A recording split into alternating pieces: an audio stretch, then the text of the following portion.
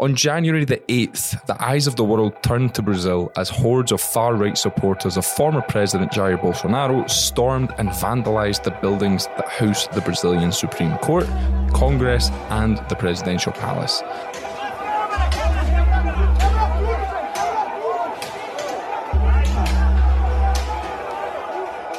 They were protesting the results of the presidential election from a few months earlier, in which Bolsonaro lost to President Luiz Inácio Lula da Silva by a narrow margin. They claimed the vote had been rigged, despite a complete lack of evidence. The government's response to the riot was swift, arresting more than 1,400 people on the scene and launching a federal intervention into the security apparatus of the capital, Brasilia. And there were also calls to open a congressional inquiry to investigate the riot, but the Lula government quickly warned against such a move, preferring that investigations be handled by prosecutors and courts, and not in the political theatre that is Congress. Congressional inquiries, commonly referred to as CPIs in Brazil, make up for their limited powers with their very public nature, being more suited to political point scoring than actual accountability. My name's Ewan Marshall, Deputy Editor of the Brazilian Report, and this is Explaining Brazil.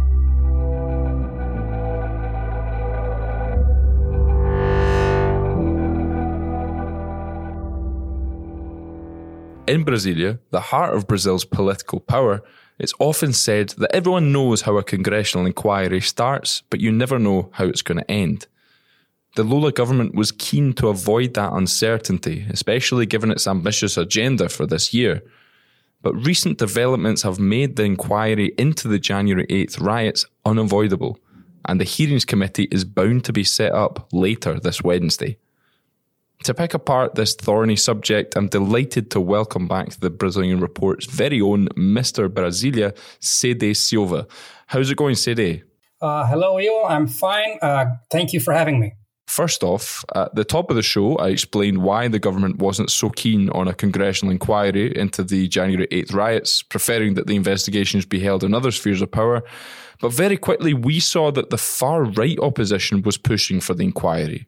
So why on earth would they want to do that? I mean, considering that they bear a large deal of the blame for the January 8th riots.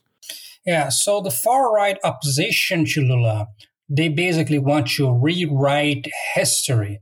What they want to do is to have an official congressional committee so they can appear on television, dressed in suits, everything looking very official, and having that broadcast, having clips of that inquiry broadcast over Telegram and WhatsApp to help agitate their base against the Lula administration and gaslight the public about what happened. They want to mislead the public, and they want to prove that actually the Lula administration is completely responsible for the riots, and that the riot was actually a plan by the left rather than what it actually very publicly was, which was a coup attempt on part of Bolsonaro supporters. So their claim is that January the 8th was a peaceful protest, and then the violence that we saw was all committed by these left-wing agent provocateurs. That's it.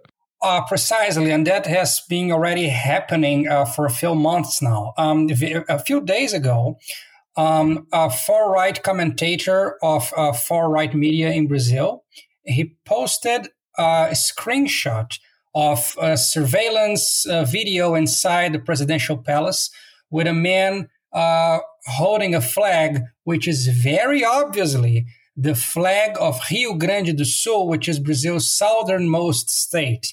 And the guy is saying, look, he's holding the flag of the landless movement.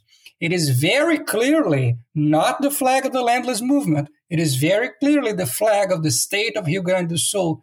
But even so, he was bold enough to do that because the truth and the facts and verifiable facts do not matter to them. They want to push this moral panic that the Lula administration and the left was actually the ones responsible for the January 8 riots. And why were they unable to launch an inquiry before now? Well, they weren't able to launch the inquiry so far because the Lula administration did not want it, and they counted on the help of Senate President Rodrigo Pacheco.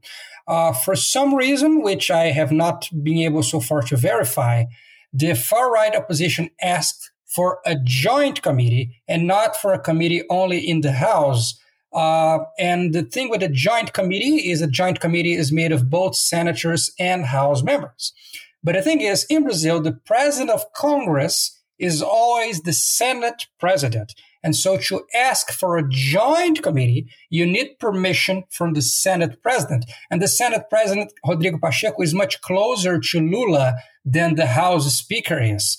And Rodrigo Pacheco has been lenient and complicit and helpful with the Lula administration in not using a Congress session, which only he can do, to read formally the request for the inquiry and so for the inquiry to be installed.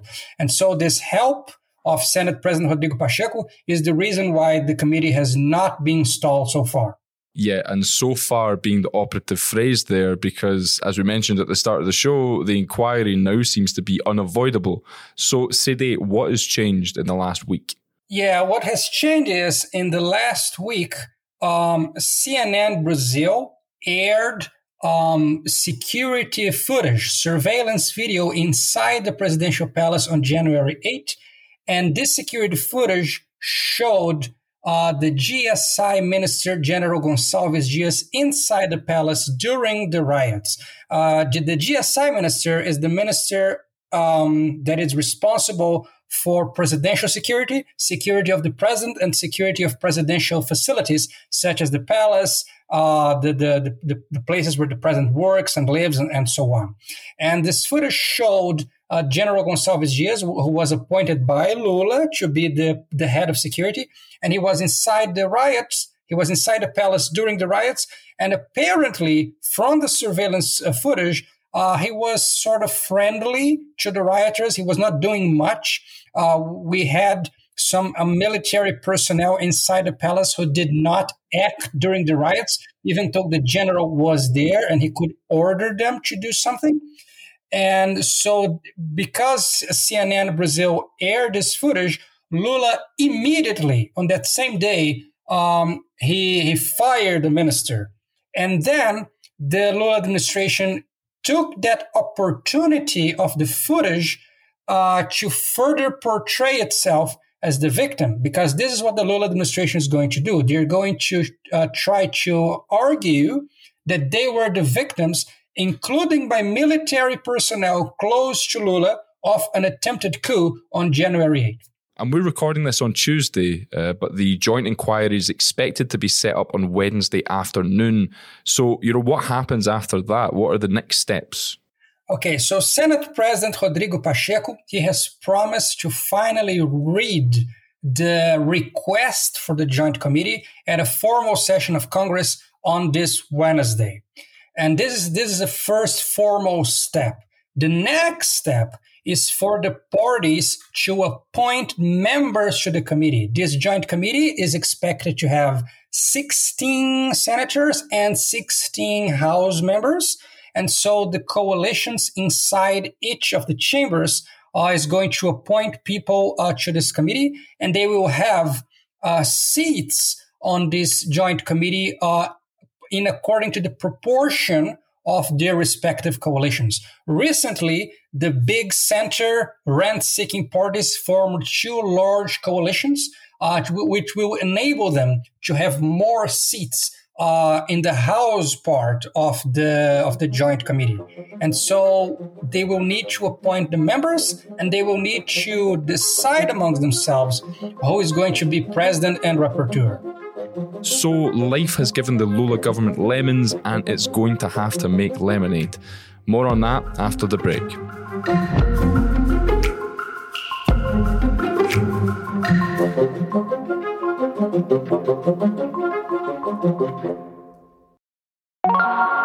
I'd like to remind you that the Brazilian Report is funded by subscriptions and support from loyal readers. As well as subscribing to our website and getting exclusive daily content on Brazil and Latin America, you can also treat our staff to 1 to 5 cups of coffee a month. And in return, you'll get exclusive benefits like special newsletters, behind-the-scenes content, as well as a shout-out here on our podcast.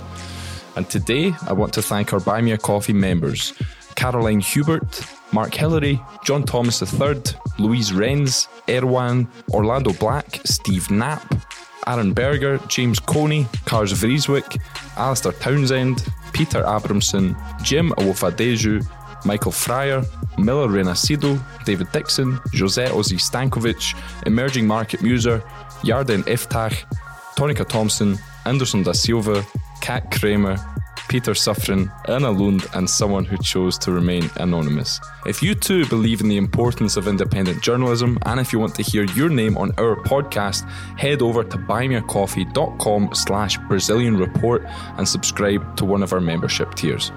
And if you can't make a monthly commitment, you can still tip us the occasional cup of coffee to give us the energy that we need to cover a country as complex as Brazil and a region as complex as Latin America. We appreciate all your support. Click on buymeacoffee.com/Brazilian Report to find out more.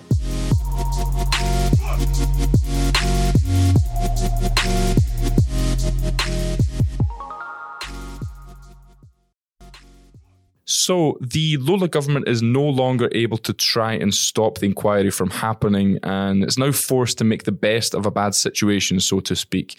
Sede, what will be the government's strategy from here on out? Okay, so we are recording this on Tuesday afternoon, and there is a lot of speculation in the press about who the government and who the opposition is going to appoint to this committee. I do not want to comment on that because commenting about the future and commenting about members, especially in Brasilia, is very risky.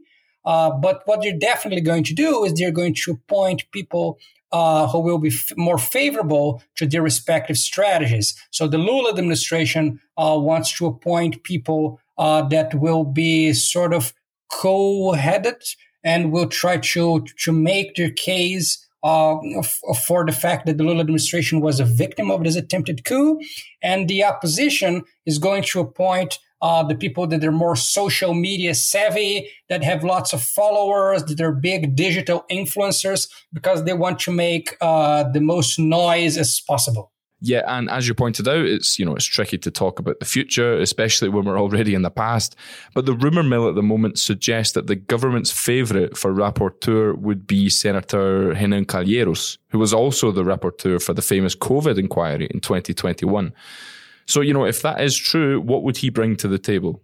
Yeah, Senator Renan Calheiros is very experienced. He was Senate president several times, and he was the rapporteur of the COVID Select Committee in the Senate in 2021, which caused a lot of damage to the Bolsonaro administration. So he played that role.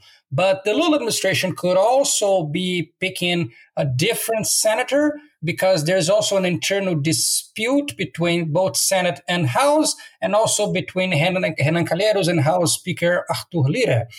Both Senator Renan Calheiros and the Speaker of the House, Arthur Lira, are from the state of Alagoas, and they have an internal rivalry there. They have ran elections against each other through their proxies, through their respective candidates, even though they have not yet faced an election against each other for the same spot. So they're political rivals in the state of Alagoas. Renan Calheiros is close to Lula. House Speaker Arthur Lira was very close to Bolsonaro. And so there might be an opposition by Arthur Lira and his colleagues of Renan Calheiros getting an influential position. So we still have to see who is going to be the rapporteur and the president. But what our listener needs to know is why these positions are important. So the president of a committee, he basically gets to set the pace. The president schedules the meetings. The president yields the floor to people who are going to speak. He organizes the agenda. And so he has this role as an agenda setter. The rapporteur is the one responsible for writing the final text, the final report of the committee, which are the committee's findings, which was the committee's conclusions. And in the case of Select Committee, this can include indicting people for crimes, which is a very also a serious role. So these positions are very important, and both government and opposition will be very careful in trying to pick people who are, if not favorable to them, at least that can cause the least damage. And Sede, you've already hinted at the importance of the other members of the select committee. I mean, we've got a lot of pro-Bolsonaro rookies in Congress this year, and they haven't exactly been impressive so far. I mean, we've had numerous instances of right-wing lawmakers trying to put seasoned pro-government politicians on the spot in, committee hearings and things like that. And frankly, these inexperienced Bolsonaristas have just been eaten for breakfast so far. Yes, that I agree with you, and that is true, but that is not exactly important for them because the truth is not important for the far right. So in a recent exchange, for example, Congressman André Belinsky, he attended a public hearing with Justice Minister Flávio Dino, and this congressman very matter-of-factly just compared Lula to Hitler, because they're both opposed to the general populace having guns. And Justice Minister Flávio Dino was very seriously corrected him, denied the comparison to Hitler, said this is not the case, you cannot be serious, and he made a very competent response. So what happened was, this Congressman Belinsky, he tweeted a headline of his exchange with Justice Minister Flávio Dino, where he just says that he compared Lula to Hitler, and that's it. And he did not post the video, so the people that follow this congressman did not watch from his feed, did not watch the response. They did not know what Mr. Dino said back. So this is the same thing with appointing this rookie Bolsonaristas, these rookie far-right lawmakers to the Joint Committee. They are there, it's not exactly to humiliate the administration. They are there to say their things, to record the clips. These clips will be aired on their respective social media. Their followers will not hear about the responses, and that's it. They're just creating this narrative, and they're just playing for their own supporters. In the introduction, we mentioned that the government was initially keen on leaving any investigations into January 8th into the hands of the prosecution services and the courts. So, how has that side of the investigation been moving along so far? So this Monday night, the Supreme Court has just finished accepting charges against the first batch of 100 demonstrators in the January 8 riots, and they are now moving to judge and assess charges against 200 more.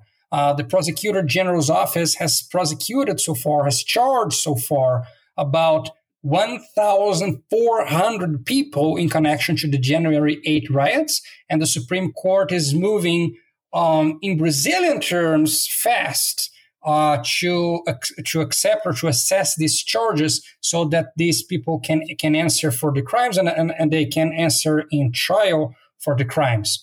Also, separately, the Justice Ministry conducted a report on the importance of the campsite by putschist demonstrators that was nearby the army's headquarters, and this report has already gone public.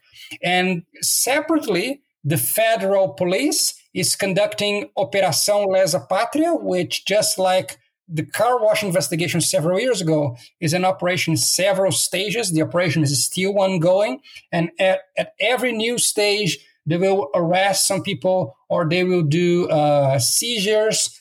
They will capture material and collect evidence. So there has been a lot of investigations on official prosecution services in the courts, and they have been finding out a lot of things. Additionally, the federal police earlier this year, they found a draft of a putschist decree at the home of former Justice Minister Anderson Torres, who is still in jail. He turned himself in January. He has been in jail for over 3 months. And the federal police and the prosecutors are still to find out exactly what was Anderson Torres' role in the January 8 riots and the role of the Brasilia security apparatus in allowing the riots to happen. And just to finish off, Sede, would it be fair to say that we're now resigned to months and months of public bickering between the government and the opposition? What does that mean for the country's other pressing issues? I mean, the Lula administration had hoped to pass a tax reform this year, right? Yeah, definitely. The inquiry is not good news for the Lula administration. I understand that they're more now in damage control. And what they will try to do is similar to the 2021 COVID committee. They will try to raise awareness of things that are old news, but people have not heard about, because the January 8 riots were during vacation just after New Year's Eve. A lot of Brazilians did not know a lot of things about these riots. But since it's now going to be in a joint committee and it's going to be on TV every single day, the government will try to raise awareness about things that are old news, but people have not heard about them because people do not pay attention, do not follow politics every single day. I'm more skeptical about this harming the Lula administration's agenda, precisely because the committee is small. You've got 16 House members and 16 senators. They have their meetings that are very rigidly scheduled. We know when these committee sessions are going to happen, but this does not pose an obstacle for people to vote on the floor, both the House floor and the Senate floor, important bills. Precisely because, especially because since the committee is a joint committee, you only got a small fraction of each house working on it. So you still got hundreds of other lawmakers that can take care of the other serious important stuff, such as the fiscal framework and tax reform.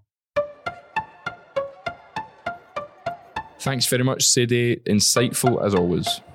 Thank you, Ewan, for having me. See you next time.